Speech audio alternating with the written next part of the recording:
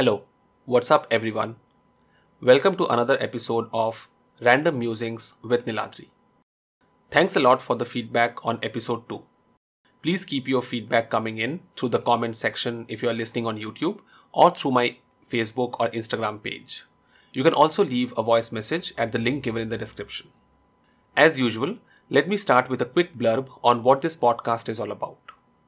While there is so much happening all around us, which impacts our lives in some ways or the other, every fortnight I will discuss a topic or a subject in great detail and also share my thoughts with all of you. My aim will be to make sense of this crazy world in a fun and enriching way. So, are you ready? Let's get this started.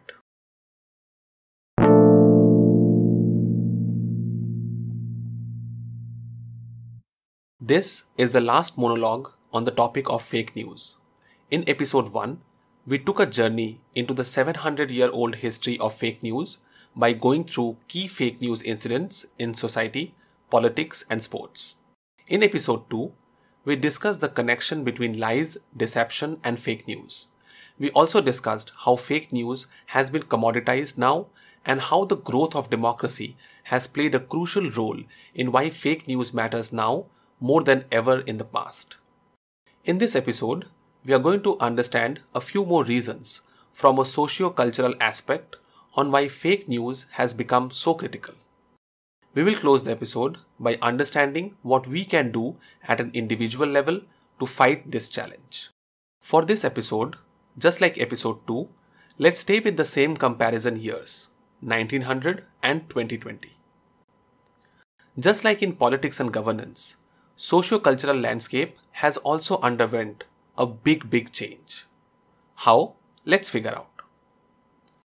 We have become a more diverse and accepting society in the last 120 years. Let's start with gender first. It was a predominantly a male-dominated world in 1900 with men enjoying voting rights, better access to education, and many more privileges.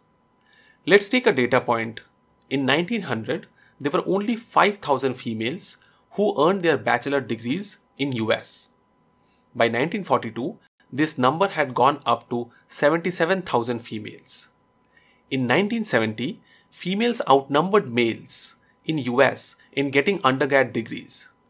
And since then, they have always maintained a lead over the male counterparts in US. I'm sure that this type of trajectory is shared by almost all countries. This just goes to show how the world has become more balanced now from a gender perspective. Let's look at other aspects, like sexual orientation and race, for example. In 1900, being non-straight carried a lot of social stigma. But look at things now. We have a much greater acceptance for LGBTQ population across most societies. I'm definitely not saying that we have reached the point of equality and zero discrimination based on sexual orientation, but we have undoubtedly made huge progress in the last 50 years compared to any other time in human history. The same story goes for racial equality. We have indeed come a long way in the last 50 to 100 years. I know that there is a long way to go looking at the movements across the world, but nobody will question the fact that today we are living in a relatively more equal society from a race point of view compared to 1900s. Now, you may ask this question, Niladri, why are we discussing gender, sexual orientation and race in context of fake news? See, the point that I'm trying to make is that we are living in a more heterogeneous society and we have started to accept various differences among us. We have more acceptance for genders, nationalities, ethnicities, races, sexual orientations, religions, etc. While this has been beneficial for the world in general, maintaining this diversity comes at a cost. Information veracity plays a big role in maintaining this diversity and in promoting more equality. Today, we have more groups to protect. We have more interests to represent accurately. Let me share a story here. Last year, I was visiting a college in Singapore, and there was an intro session where the challenge given to all participants was that you have to use just one sentence to describe yourself in the most detailed way possible. I still remember how I described myself that day. I said, I am a brown Indian, straight Hindu, married male with a kid working in a technology company in Singapore. Now, looking back on this simple statement, I realize that I was attributing the following dimensions: race, brown; nationality, Indian; sexual orientation, straight; religion, Hindu; marital status, married with kids; occupation, technology company; and place of residence, Singapore. Each one of the dimensions has different parameters in different sets of population, like in the locality that I live in the Singapore city itself, and eventually in the world. The list of dimensions is not exhaustive by any means. It is very common for one group belonging to one dimension to have an adversarial attitude towards the other groups from the same dimension. Let's take an example. Let's think of the dimension of nationality. Let's say that one group of Australians may have an adversarial attitude towards Indians. In this case, the former may resort to spreading false information or fake news, slandering the Indians. This will disturb the balance and harmony of this dimension in my immediate vicinity, and ripple effects will be felt far and wide. As we have become more diverse and inclusive, the fault lines of hatred and malice has increased to XPY or X permutation Y times. Information, when used as a propaganda, can create cracks in these fault lines. This is where the role of fake news and propaganda comes into play. Commoditization of fake news, which we discussed in the last episode, makes things worse.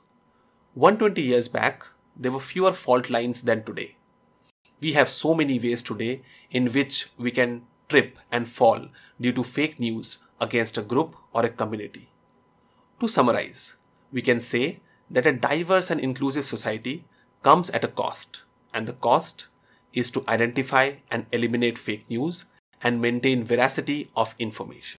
Now, let's move on to what we can do at an individual level to stop fake news, or at least avoiding getting influenced by fake news. Let's look at how we consume news today.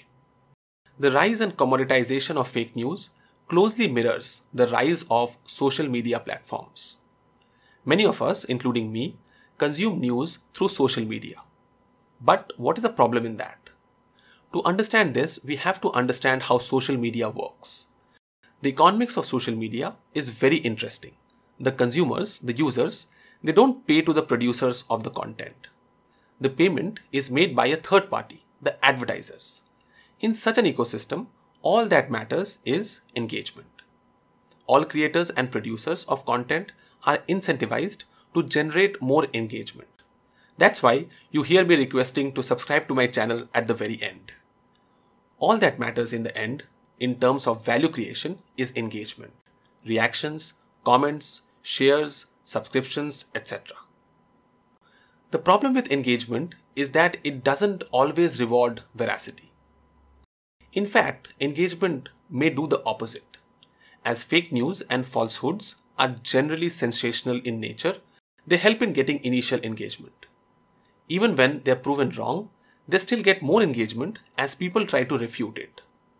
Understanding that engagement is the name of the game, we should moderate our consumption of news from social media. We should go back to the very first principles of social media, sharing information about self to the broader world, and knowing and understanding what others are doing and thinking in their lives. It is better to regulate the consumption of news only from social media and take user-generated opinions with the biases of the creators. This way, we can keep ourselves protected from the impacts of fake news. Now, let's take a step further. What we can do collectively in this space. The concerning issue with commoditization of fake news, it's not so much the commoditization itself, but rather what this does to real news. The concern is whether real news is actually becoming a luxury. This is where we should focus as a society on how to uplift the real news. Should we go back to the times when we had to pay for news? Well, we didn't entirely pay for it. Remember the front page advertisements. But still, there was more truthfulness in the print media news simply because, by design, there was no specific narrow target audience. Unlike social media, most newspapers don't target a specific audience of a specific ideology or viewpoint. So they have an implied pressure to maintain neutrality. I have to admit that there is no easy way out, as print media is also considered to be quite biased in most countries. While doing my research, I stumbled across this interesting piece. US President Thomas Jefferson, back in the day, advised the editors of all the newspapers to divide their papers into 4 sections: facts, possibilities, probabilities, and lies. And he said that perhaps the lies section will be the most biggest section. He went on to quip that most truthful part of the newspapers is perhaps the advertisements. The silver lining in all of this is that newspaper biases are studied and are well documented. For example, Gallup conducts a poll to understand newspaper biases in the US. The Pew Research Center conducts media bias studies across the world. I've shared both the links in the description. Using this research, we can do 2 things. 1, we can inform ourselves of the biases, and 2, we can also incentivize the newspapers to reduce biases over a period of time, or at least start segregating the facts from editorials and opinions. I know it's going to be an uphill battle, but we are up against a big challenge. We just cannot let real news become a luxury. We have to fight this one at a collective community level. This brings us to the end of this episode, and also to the end of the monologue mini-series on fake news. We started by looking at the history of fake news. We moved on to understanding the relation between lies, deception, and fake news. We then analyzed the commoditization of fake news and how eliminating fake news is a very, very big cost for democracy. We close the monologues today by discussing how diversity and inclusiveness in society comes with the cost of eliminating fake news. Finally, we also discussed on what we can do at an individual and a collective level to stop fake news. I hope these 3 episodes provided you with a point of view on fake news. Please share your feedback on this topic, and please let me know what topic you would want me to pick up next. I would also like to take this opportunity to thank my friend Sabyasachi Sengupta, who helped me in preparing for this episode. You can find more about him in the description section. As always, I hope that this episode was both fun and informative. So, until next time, please stay safe and take care. And yes, don't get influenced by fake news. Bye.